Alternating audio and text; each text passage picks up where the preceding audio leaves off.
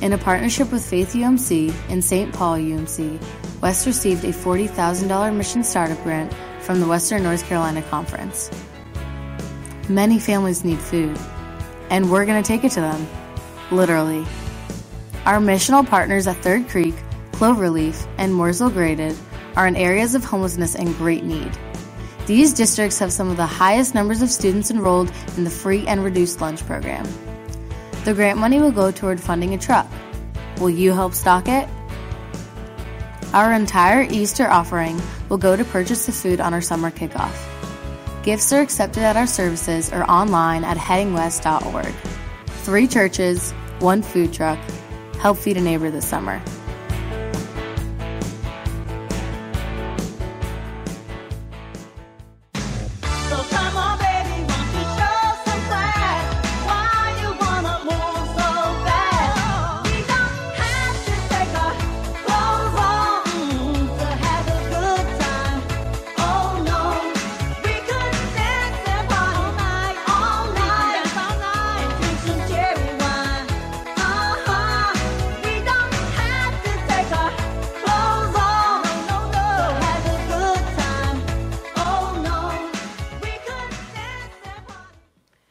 So do you know what this is? It's a peep. Yes, it is a peep. How many of you are on Facebook, if you'll clap? I don't know if you're a Facebook friend of mine or not, but I'm going to tell you a little story, and I will go ahead and preface the message today with, if I offend you at any point in the message, I'm an equal opportunity offender.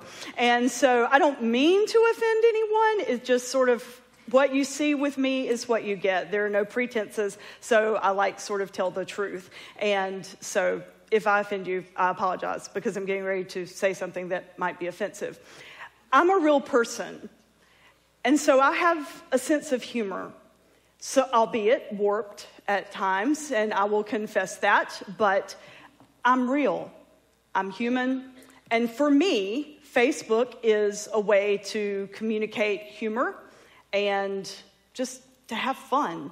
I will promote West on Sunday mornings and sometimes periodically throughout the week, but I'm honestly not on Facebook a lot.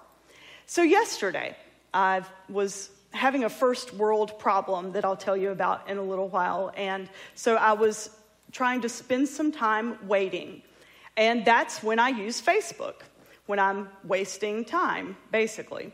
So I'm sitting in this place, and I'm scrolling through Facebook, and I see this picture. And before I show you the picture, last Sunday in Wired, our small group leaders, and a huge shout out to you, I know many of you are in worship this morning, so thank you for what you do with the Wired kids. They were having a contest with their small groups to see which small group leader could have the most peeps in his or her mouth and still sing the chorus to the song, He Reigns. They were supposed to have peeps in their mouth and say, hallelujah, hallelujah, He reigns. I'll show you a picture of that. That's one of our amazing small group leaders, and you see or 2 of them actually, and you see all the yellow stuff coming out of their mouths. Those are peeps. And so our children's team coordinator, facilitator, Luann Gatlin, she too has a warped sense of humor, and she'll own that. So she had them do this peep thing, and I saw this picture on Facebook yesterday, and it made me think of her. Now, here's the offensive part. If a preacher is not supposed to find this funny, then I apologize, but it was a poop peep. So have you seen the poop peeps? I don't know if they're real or not, but I saw that and I'm like, oh my gosh, that's hilarious. I'm going to put this, bad idea, I'm going to put this on Facebook and I'm going to tag Luann Gatlin because the Wired kids had the peeps and all this stuff. She loves peeps, blah, blah, blah. I just thought it'd be funny. Wrong. So last night I was putting the finishing touches on today's message and studying, and why I chose to go on Facebook last night, I have no idea. And so I go to look on my page, and it says you have a notification. And it's from a friend of mine, a colleague of mine, and we just had a little difference of opinion, so we're still friends after the Facebook peep discussion. But I really just intended it to be funny. And my friend, colleague wrote, if you think that Easter is only about the candy, you've really missed the point. Now, about $90,000 and countless hours of reading the Gospels with all the, seminary and education you have to do to become a preacher, and that's not an exaggeration, actually. I know that. I know that it's, not about the marshmallow chick. But it was funny. But not to Luann Gatlin. So she sent me a text and she said, who is so-and-so? And if you're looking on my Facebook page right now, I'll just let you know I've gone ahead and taken it down because it was controversial. Because by this morning when I woke up, I responded to the post. And by this morning when I woke up, another clergy person had posted on my page, do they not, for everyone to see, do they not understand that you're just human and you're just trying to have a joke? LOL. And I'm like, oh dear. I do not want to start a Facebook clergy war over peeps. It was not what I intended. But last night, I get a text message from Luann Gatlin asking me who this person is. That's actually how I remembered or thought to look on Facebook. And I'm like, well, it's a former colleague, blah, blah, blah. And I said, why? And in the meantime, I went to Facebook, saw that he had posted that. And Luann's like, it was a joke. It was a joke. It was a joke. She was so incensed by it that not only did a text message suffice, she then called me. And she's like, can I post this as a reply? I'm like, no. And I will say it was a clean message, but there's this cool meme of Jesus going, relax. He's like pointing and saying, relax. I'm like, no. You cannot put anything at all on my Facebook page. No, stop. And so about 30 minutes later, after a brief rant from her, I finally calmed her down enough to get over it. But she said something that stuck out to me. She said, peeps are on sale at Target. We're not selling Jesus. And I thought, And she said, and this is actually really irrelevant. It's silly, it's funny, it's irrelevant. But the message is not. And you never make the message irrelevant. This morning, I want you to know that I recognize, for real, and a lot of preachers on Easter just tiptoe around this, but if you read theology, and if you read biblical scholars, and if you will engage in discussions with folks under the age of 30, they'll tell you, you know what, I struggle with this. So much so that many turn away from spirituality and religion altogether. And on Easter, I recognize that this is the one time that many of you will give church a shot. And so this morning, we're going to talk about the relevance of the resurrection story. I do believe that it is relevant. I believe that it is life-changing and transforming. I believe that this story gives us hope in the darkest of times. I believe that this story takes the worst things that we can possibly imagine and makes them not the last things. So that's what I wanted us to look at this morning very briefly. You see, over the past 6 weeks in the season of Lent, those are the 6 weeks that lead up to Easter, we go through this time of self-examination and self-renewal leading up to this day when we've thought about who we are, we've explored who we are, and then we hopefully come to this place and we're like, there's something bigger than I am. These things that I hold on to within myself are the things that get in the way of me experiencing the presence and the power, the life-changing power of love. You see, God is love. And so this morning, we see that love wins. We see that death is not the victor. It can't be. And don't take the discrepancies and all the gospel stories and let that be a tripping point for you. Actually, it's beautiful. I love that they're not all the same because you know what? You can get a group of people together and then go write something and make it exactly the same if you're very intentional about it. But the gospel stories, they're all different. They're all different, meaning that they all encountered this risen Jesus differently. And then you have the Apostle Paul, who wrote in his letter to Corinth, first and foremost, I want to tell you that I have experienced the power of the crucified, dead, and resurrected Jesus Christ. So there's something more to the story. Paul says that Jesus appeared after the resurrection in a resurrected sense. And resurrection does not mean resuscitation. That Jesus appeared to the people over 500 different times. You know what? That's beautiful. And that actually gives us hope.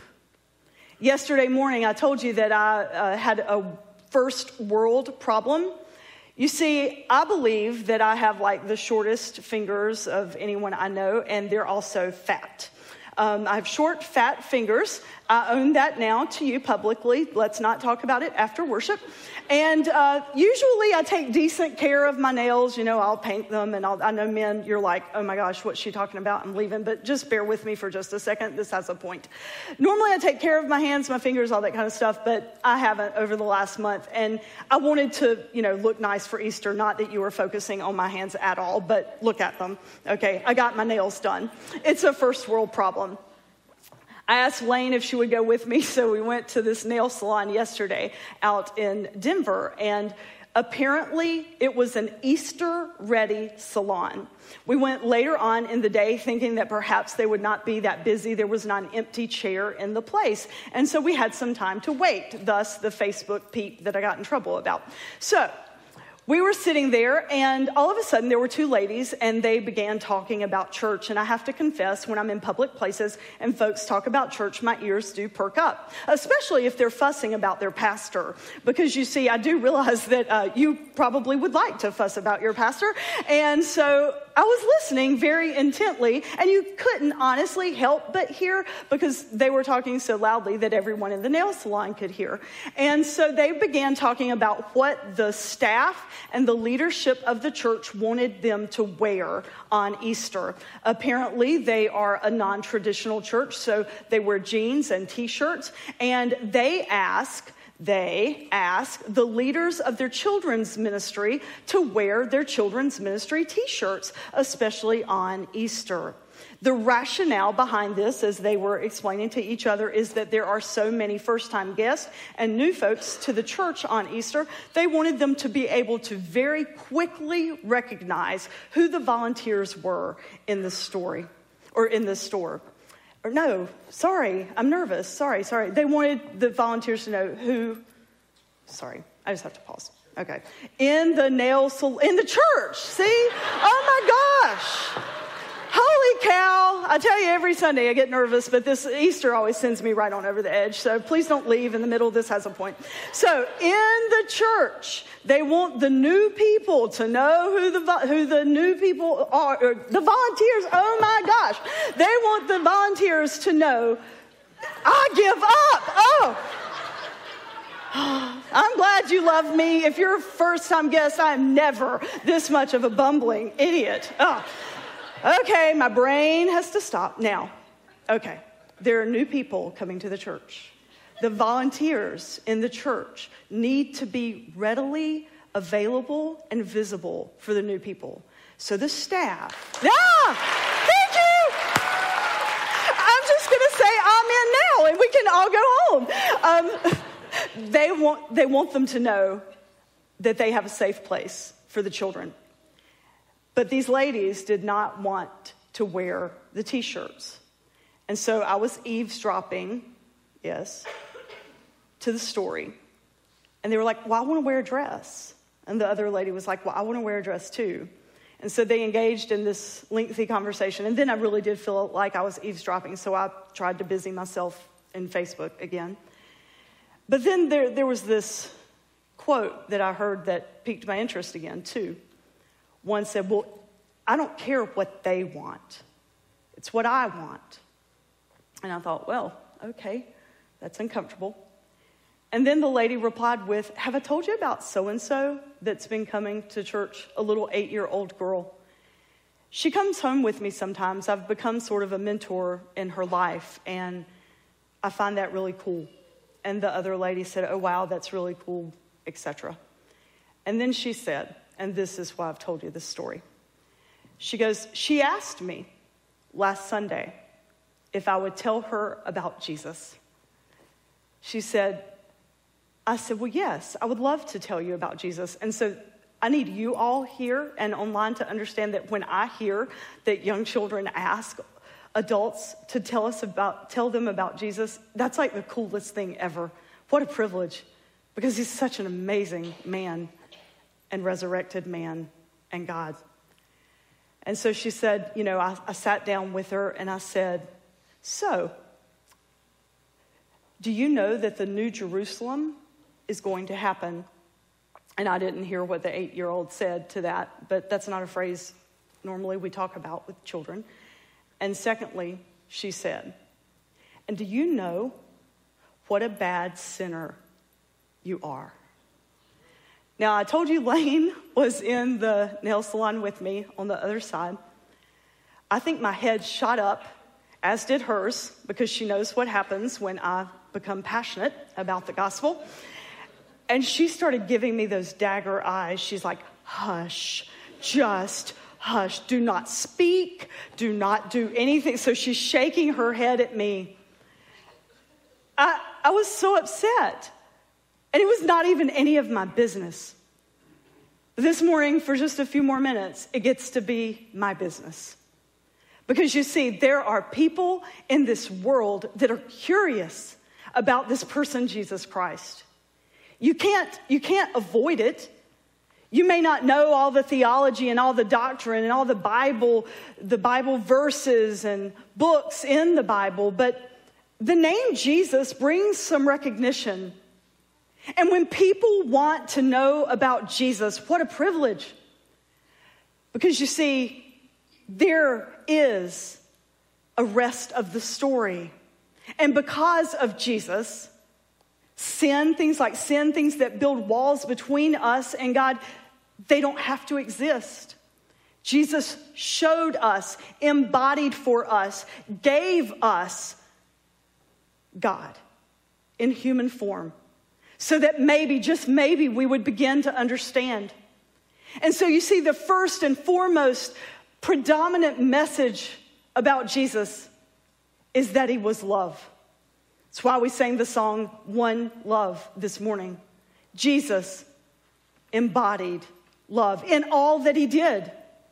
And so all these different resurrection stories, you see, they tell a different story of this love. And I believe, regardless of whether people believe in all this or not, they're curious about that. And what an awesome privilege and responsibility we have to share that love. Not just by what we say, but how we live. If you are going on a job interview now, there's a new focus out in corporate world and in religious world as well. It's called emotional intelligence.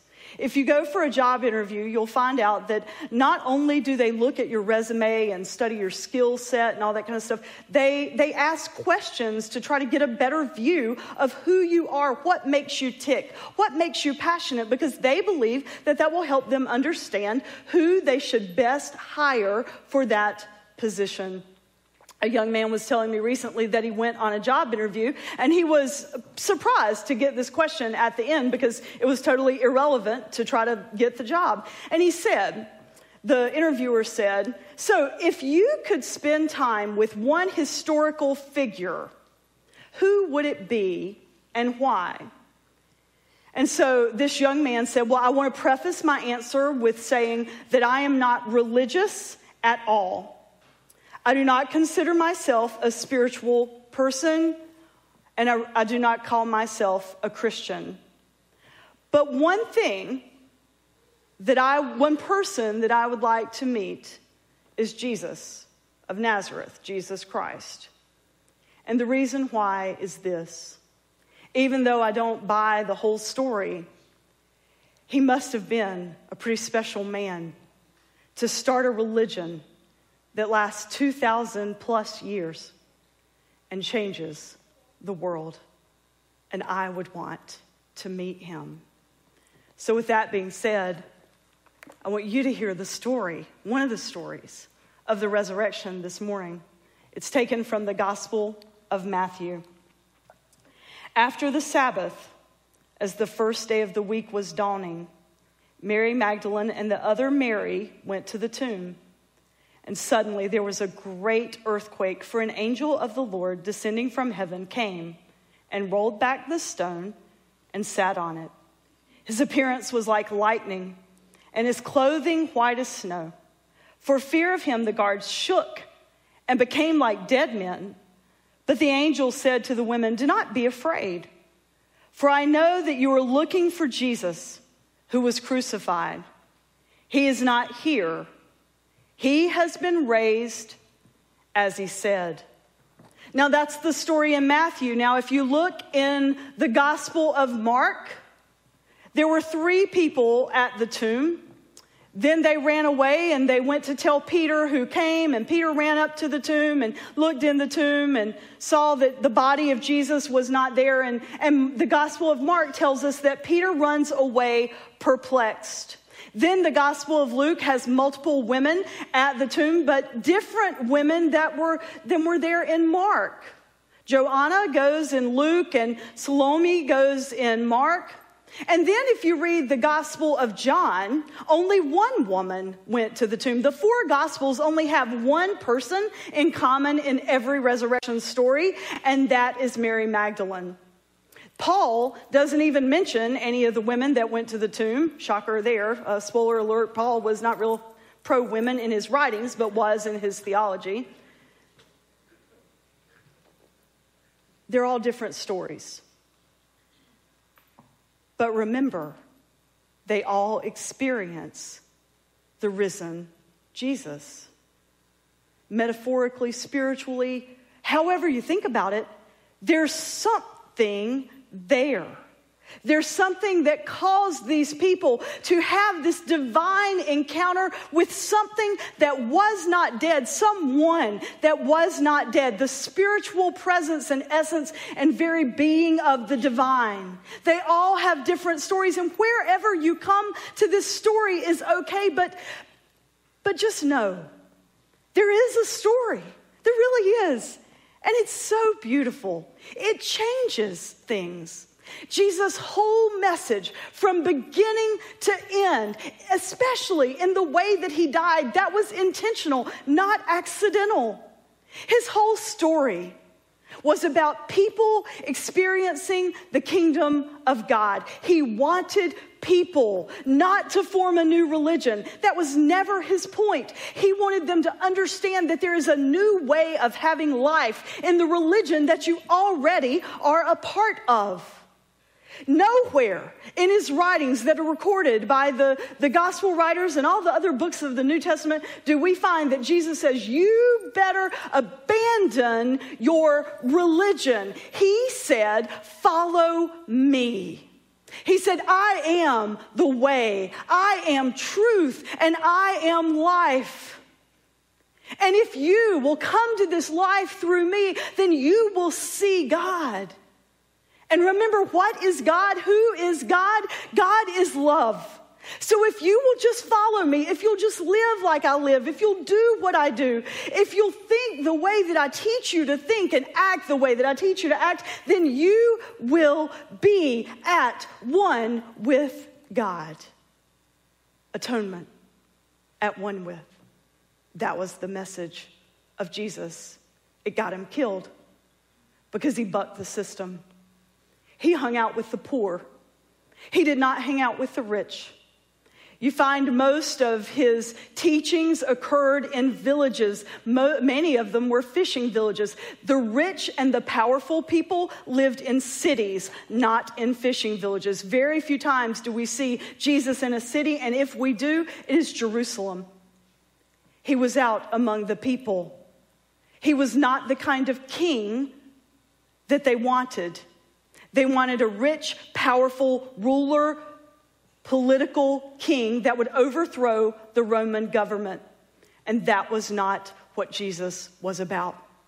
He was about showing them the kingdom of God, which was not a man-made kingdom. It was God living among the people, love living among the people. So every time he kept pushing the envelope, and every time he would have dinner, because you see, dinner was an elite thing, and who you had dinner with was who you were associated with. And Jesus ate with sinners. He ate with tax collectors. He ate with prostitutes.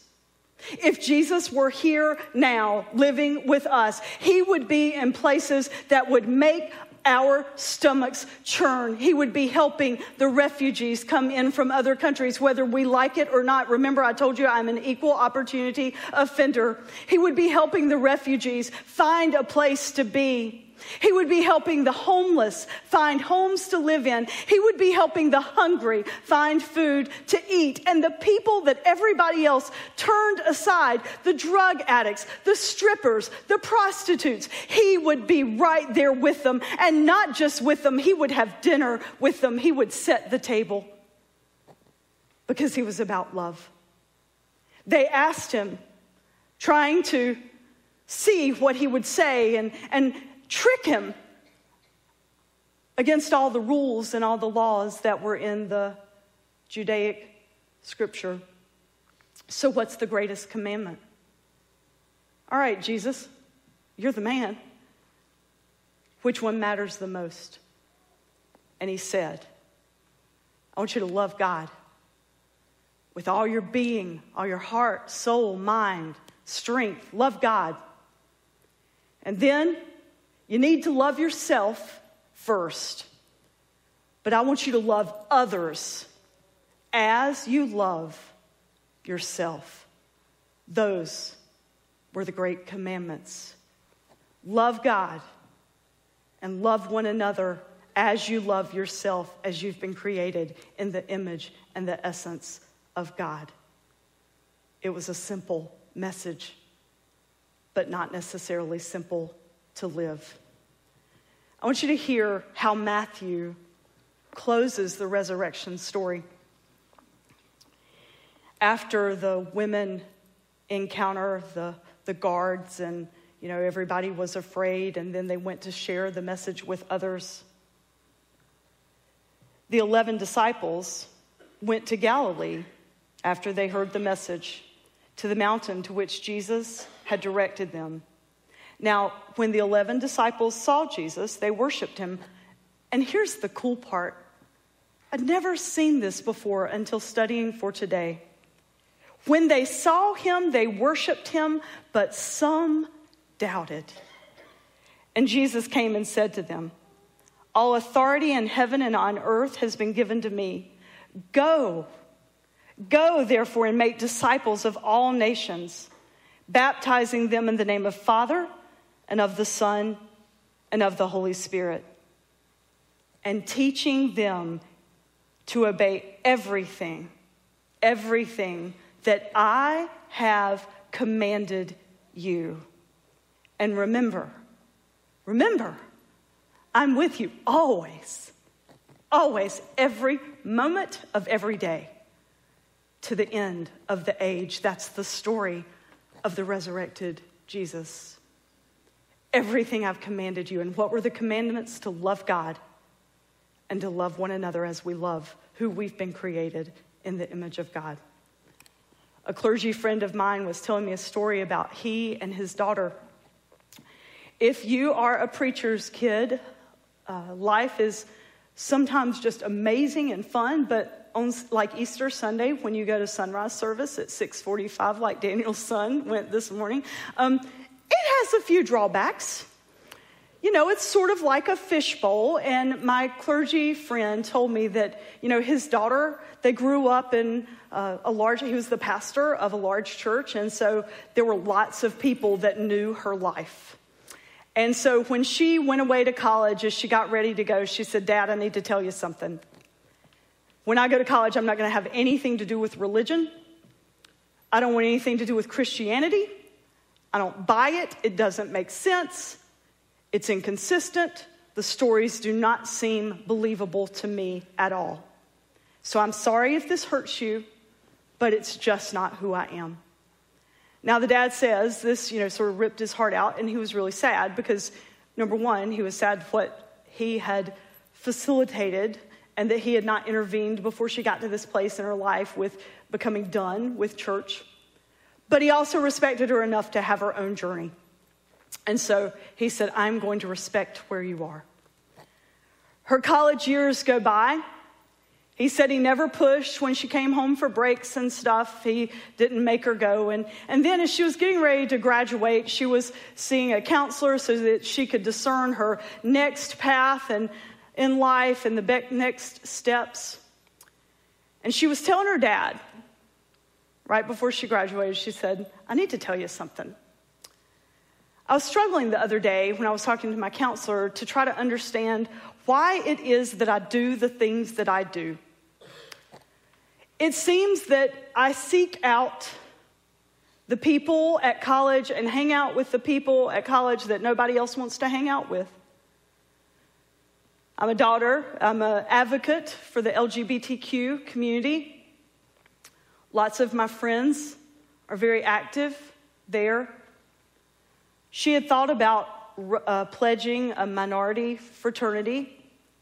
Many of her best friends sorority, a minority sorority. Many of her best friends belonged to that sorority.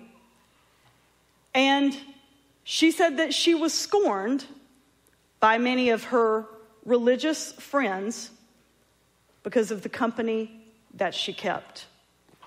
She hung out with the others, and the others were the sinners. And so she was telling her dad and telling her counselor this, and her counselor said, well, why is it that you think that's who you've been attracted to throughout your college career? And she pondered it, and then she said, Dad, it's because of how you raised me. Now, this is someone that 4 years ago said they were done with religion and Christianity. Then 4 years later, she looks back at all her life, and she gets it. Because you see, when she was talking to her dad said he was so excited to hear her recognize that, yes, she was an advocate for the least, the last, and the lost. That when she told him that, he got excited and he interrupted her and he said, you see, you are living, and he was going to finish the sentence. But before he could, she interrupted and she said, like Jesus. And that's what Christianity is all about.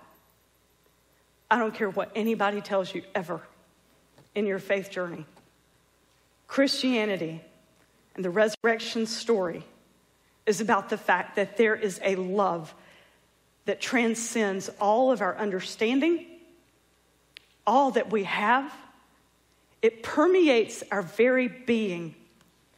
And if we will surrender and let go and live into that love as embodied through the crucified and resurrected Jesus, I believe that our lives will never be the same. And thanks be to God that they won't be. Let us pray. Almighty God, you give us so many different pictures into the resurrection story, and for that we are grateful. I just ask that you continue to show us the resurrected Jesus, because you see, for the people that exist in our world today, we each may be the only Jesus they ever see. So move in us so that we now can go and be changed people and share your love with all. In Christ's name we pray. Amen. Will you join me in thanking all the staff and all the volunteers and the worship team and the musicians that made this week today possible? Give them a round of thank you.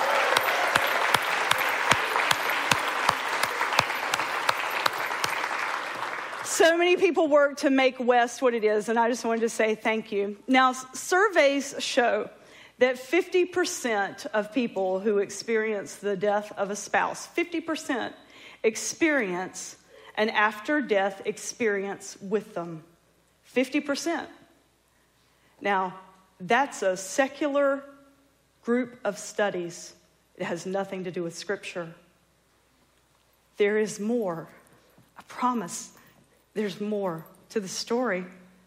Death does not win. Life does.